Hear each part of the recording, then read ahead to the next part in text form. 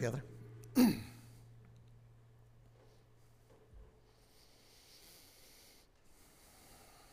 Father, we are honored to be called into your presence.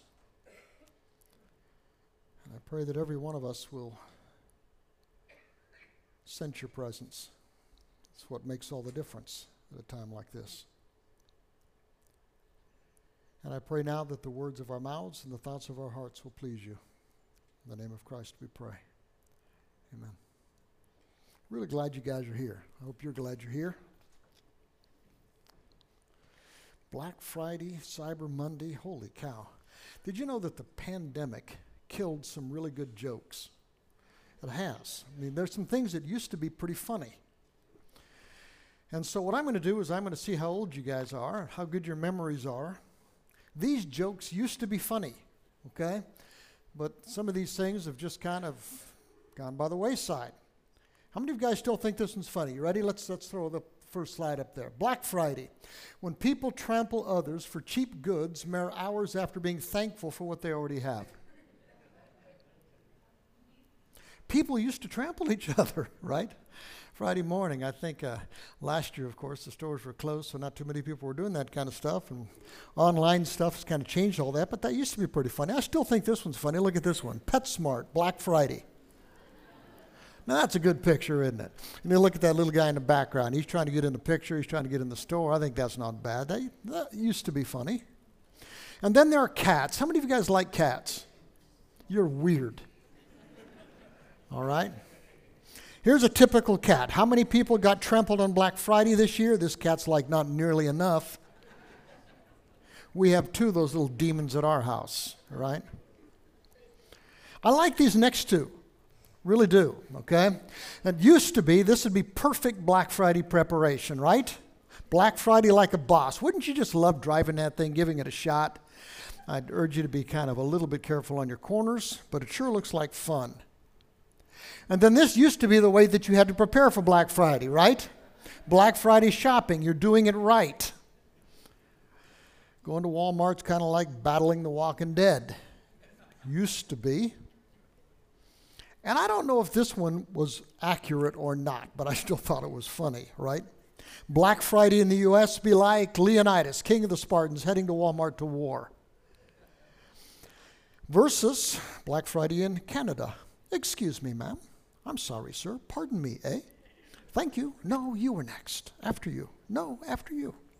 I don't know whether that's actually what Canada's like, but I still think it's pretty funny.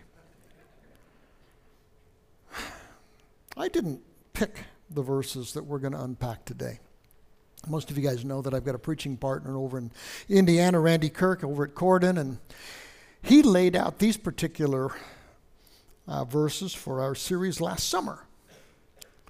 And neither one of us gave any thought to the fact that it's going to be Thanksgiving, Black Friday, Christmas shopping. Do you know some people actually call it the Thanksgiving season, right? We were just wanting to explore what following Jesus looks like through the eyes of the earliest Jesus followers, guys like Peter and Paul and John, right? And this is the text that we scheduled for today. The text we scheduled for 2 days after Black Friday, the day before Cyber Monday, kind of the kickoff weekend for the Christmas shopping season. Are you ready? Morgan read it for you just a moment ago. It was written by the Apostle John, who was one of the apostles who was very close to Jesus, almost closest to Jesus. And John says this, he says, don't love the world. Don't love the things that the world offers you. Don't love this world. Don't love the things the world offers you. Oh. He says, for when you love the world, you don't have the love of the Father inside of you. Wow. For the world only offers a craving for physical pleasure, a craving for everything we see, which kind of defines this season, right? And it offers pride in our achievements and our possessions. And these things are not from the Father, they're from this world. And listen, guys, he says this world is fading away, along with everything we crave. But anyone who does what pleases God will live forever. So, did we dork up on Friday? I mean, I've been watching the prices on a couple things I've been wanting. I plan on checking again tomorrow, Cyber Monday. Am I in danger of violating tomorrow what I'm going to preach today, which would make me kind of the classic hypocrite, right? Is it wrong to want some of the things of this world, to have some of the things of this world, to enjoy some of the things of this world? Or when does it cross the line? When do material things start pulling us away from God? When do material things actually start replacing God as God?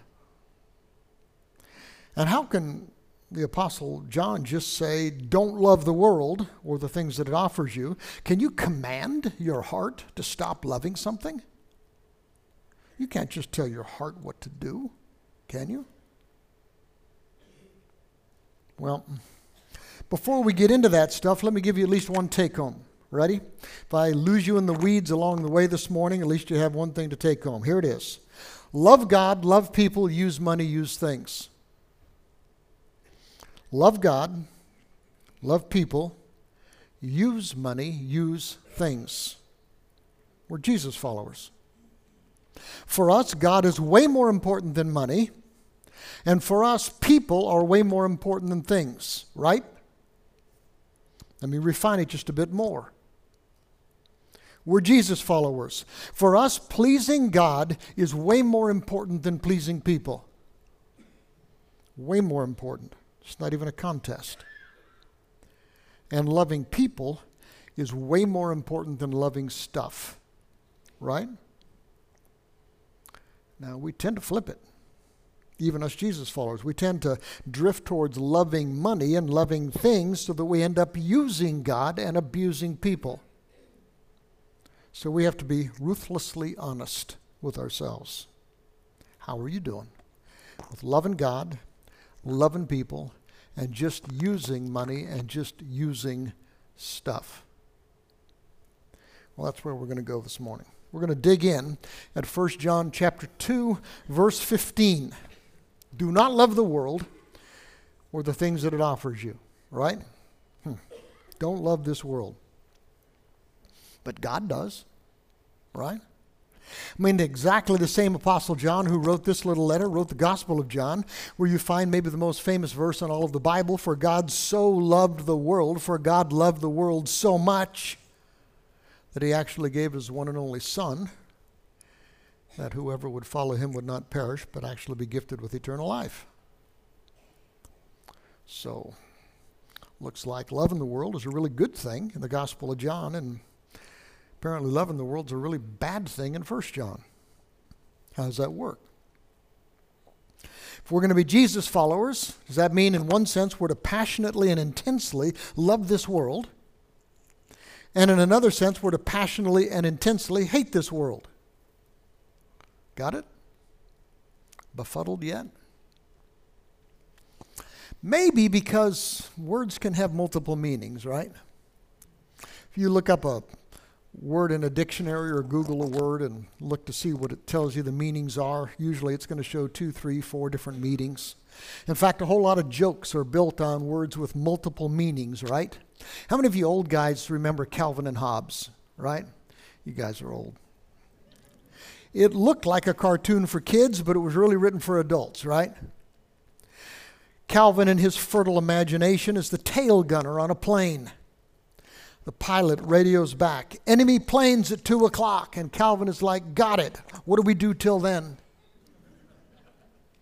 If you don't get it, go look it up in a dictionary. Same words, different meanings. Kind of like a guy at a front restaurant who asks the waiter, do you have frog legs?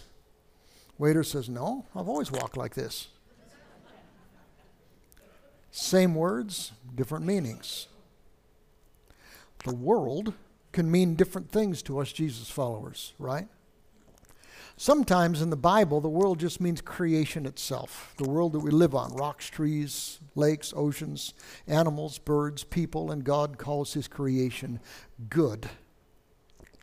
He especially loves us humans, creatures he created in the image of God. He calls us very good, loves us.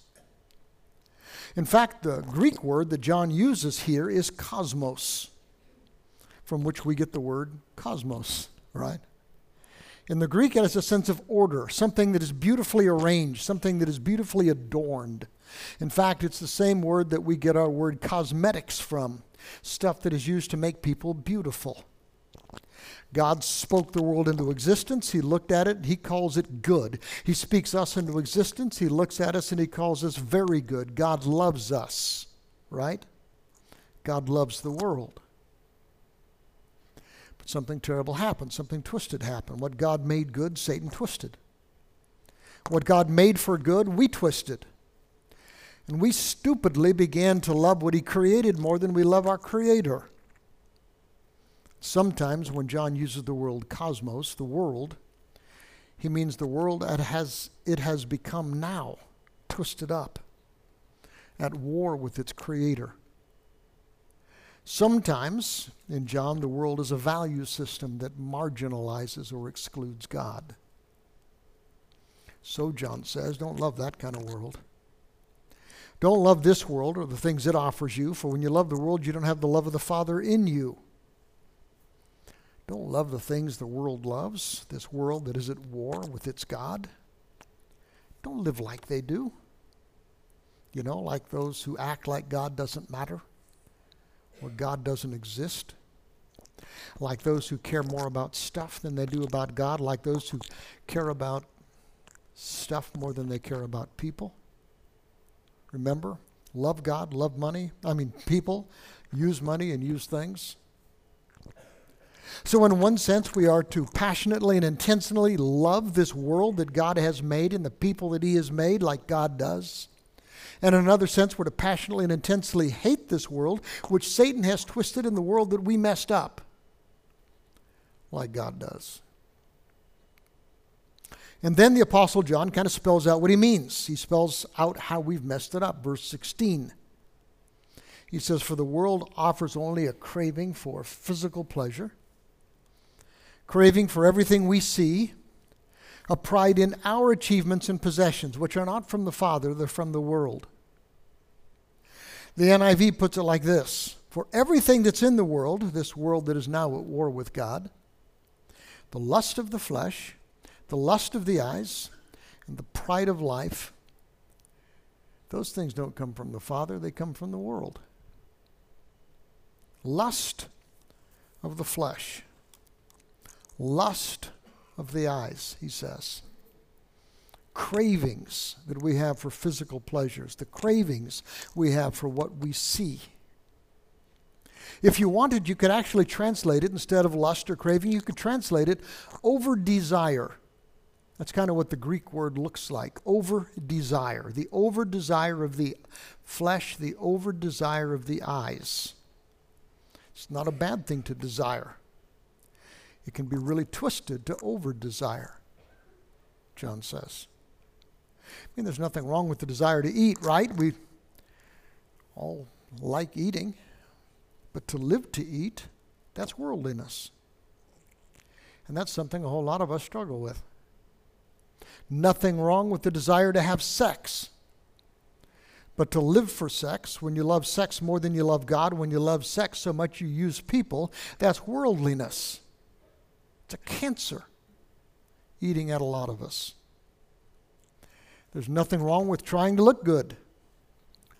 But when you live to look good, when you over-desire to look good, for some of you guys, looking good is almost a god, right? Nothing wrong with money. God doesn't hate money. He hates it when we start living for money. When we love money, when we love things to the degree that we start using God and abusing people. See, we have a twisted ability to make something good into a puny little God. I don't think God cares that we enjoy a good book, good movie, good game, good food, good sex. He created us to enjoy those things. But he hates it when we start living as if that stuff matters more to us than God, or matters more to us than each other. So let's dig a little deeper. Everything in the world, John says, like the lusts of the flesh, the over-desires of the flesh. I kind of think he's talking about natural, normal human desires when they start to own us. I've started talking about these already. God gave us all great food, and he created us to need it. He created us to desire it. He gave us the ability to enjoy it. He loves it when we enjoy a great meal. He loves it when we enjoy a great Thanksgiving meal, turkey, mashed potatoes, stuffing, right? Pumpkin pie, chocolate pie, lemon meringue pie, all the sweet stuff afterwards. It's great. It's twisted when we start living to eat. Some of us are out of control. Some of us know we eat too much. Some of us know we eat too much of the wrong stuff. But we're out of control. It's almost like God has become, or food has become, a puny little god to us. That's the lusts of the flesh. God gave us the ability, he gave us a mandate to rest, right? Leisure. In fact, he built rest and leisure into the rhythm of our life. It's right there in the creation story. On the seventh day, God rested. Not because he was tired, because you're going to need it. He told us to do the same every seventh day, not just rest. I think God loves us to see us play. He gave us the ability to play, gave us the ability to enjoy it. I suspect the delight that maybe you have felt when you watch children play is an echo of the delight that God feels when he watches us play. I think it's incredibly important to play. But it's twisted when we live to play. We retire as soon as we can so we can play as much as we can afford. We spend ghastly amounts of money on leisure and travel and play. God gave us the capacity and the dignity to work, to contribute, to make a difference. But we live to rest, to play, for leisure. They become puny little gods. The lusts of the flesh. And sex. Guys, God's not a prude. God made us male and female. He gave us the ability to procreate and the ability to enjoy it. He even created an institution where it can be enjoyed fully and safely. The book of Genesis says this explains why a man leaves his father and his mother and is joined to his wife. That includes sex. The two are united into one. And it says the man and his wife were naked and they felt no shame. How cool is that? God meant for us humans to have sex as we live. He never, ever meant for us to live for sex to become a puny little god. Which is easy for us, right? For sex to become more important to us than God, more important to us than people. It's easy, isn't it, to use people, to discard people for the sake of sex? The lusts of the flesh. When we take what is good and God-honoring and make it a god, when we allow a God-given drive to spin out of control, to become what we live for.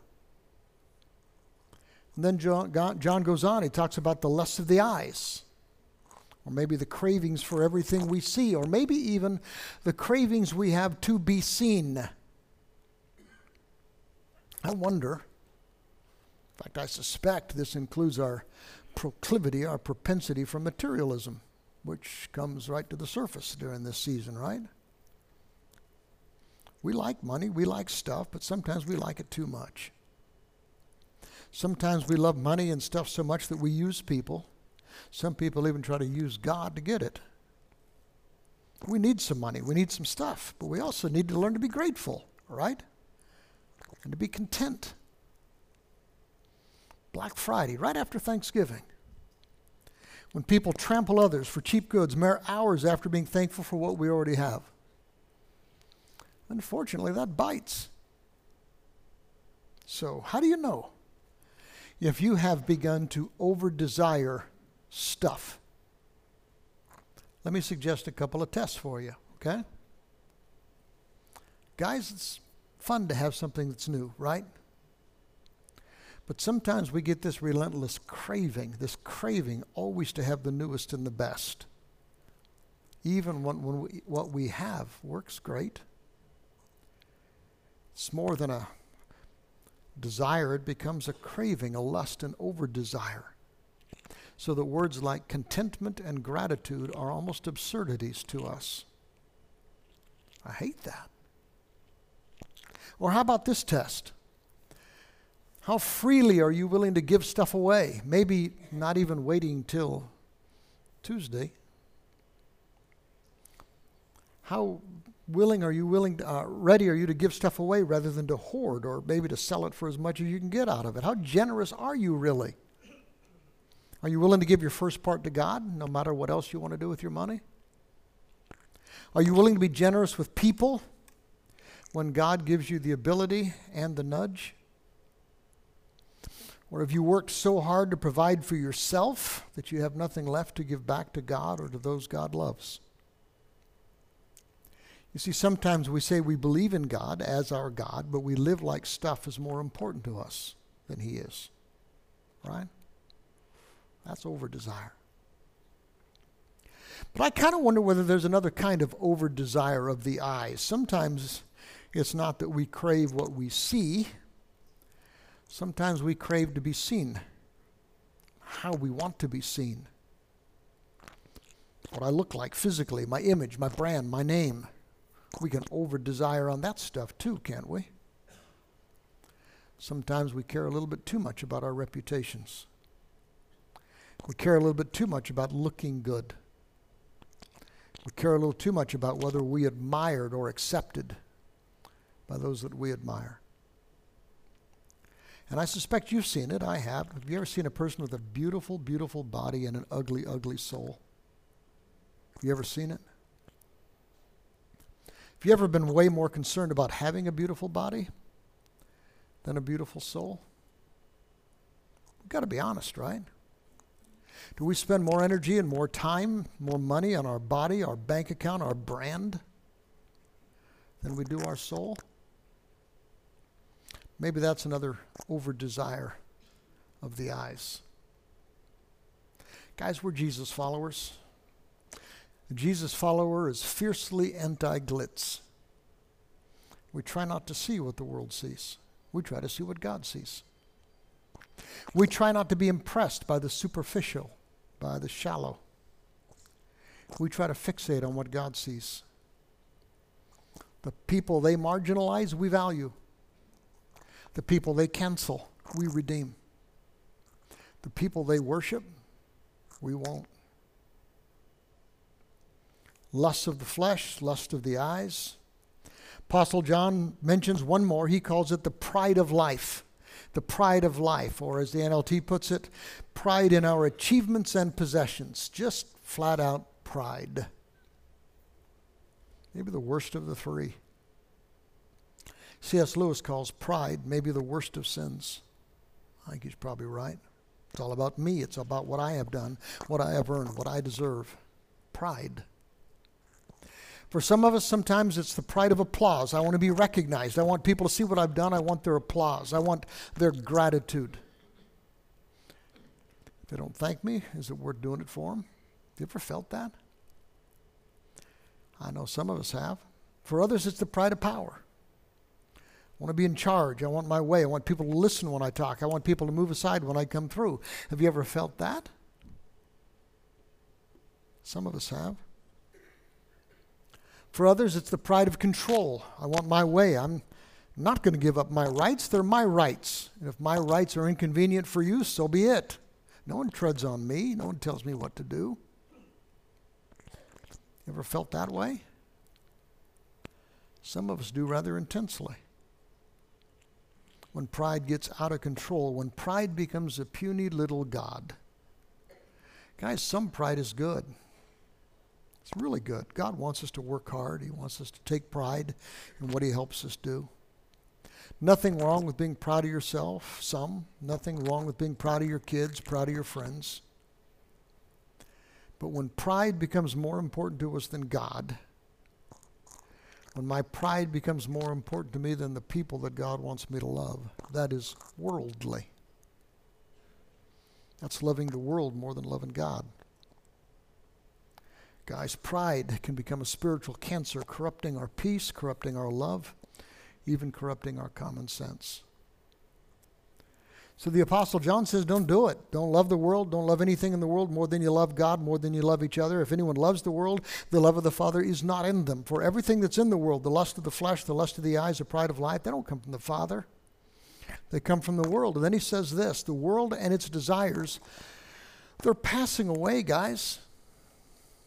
But whoever does the will of God is going to live forever. Does that matter to you? It matters to me a lot. Just a couple of things, guys, to put this stuff into perspective.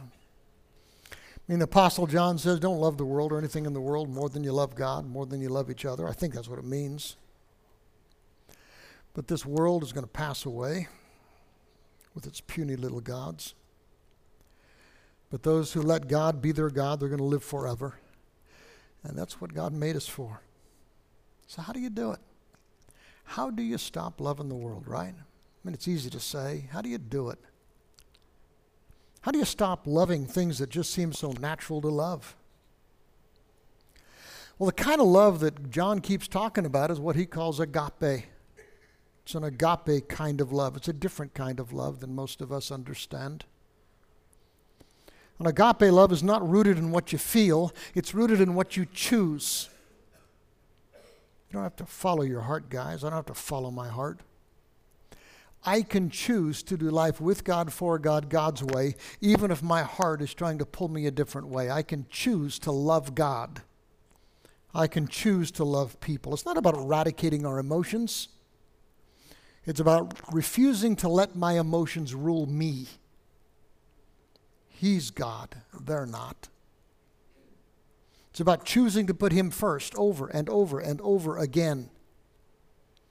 It's about choosing to love God and to love people more than we love ourselves. Remember how we started? God is more important than money. People are more important than things. Pleasing God is more important than pleasing people, including ourselves. And loving people is more important than loving things. And those are choices that you can make and I can make. And when we actually start making those choices, when we all actually try to live in that way, a world that's at war with God is gradually going to lose its hold on us. It's no longer going to own us. And you'll begin to taste gratitude and contentment, peace and joy and hope, all that stuff that God came down into this world to give us, right? What do you think this Lord's Supper is all about? We talk about Christmas when He came into our world. What did He come into the world to give us? What kind of gifts did He come to give us? The kind that we're going to give each other under our Christmas tree? He came to give us hope. He came to give us peace. He came to give us gratitude. All of those things that make life rich, right? We're going to celebrate that in just a moment. We're going to gather around this table and we're going to eat that bread and we're going to drink that cup that represents Christ's gifts to us, the gifts that matter forever. Now, it may be that you're not a Jesus follower yet. If you're not a Jesus follower and you haven't tasted those gifts from our God, let's get it started. Let's get it done. You can do that here this morning. There's an elder praying for you in that room in the back, all right now. You can go talk to him and they'll get you started on this life with God. You can come right on down front. I'm going to sit right down in here. We're going to sing a song in a minute. We're going to share the Lord's Supper together. During that song, during the Lord's Supper, come down and let's talk. Let's start making Jesus the King of your life. And it may be that you've already made Jesus Christ the King of your life, you say, but you've drifted back, so the stuff of this world's more important to you than He is. Well, this is a time to get right with God, right? It's a time to make peace with your God. Let's pray together. Father, so grateful for Jesus, for putting our life back into perspective. Give us the wisdom to do life with you, for you, your way. In the name of Christ we pray. Amen.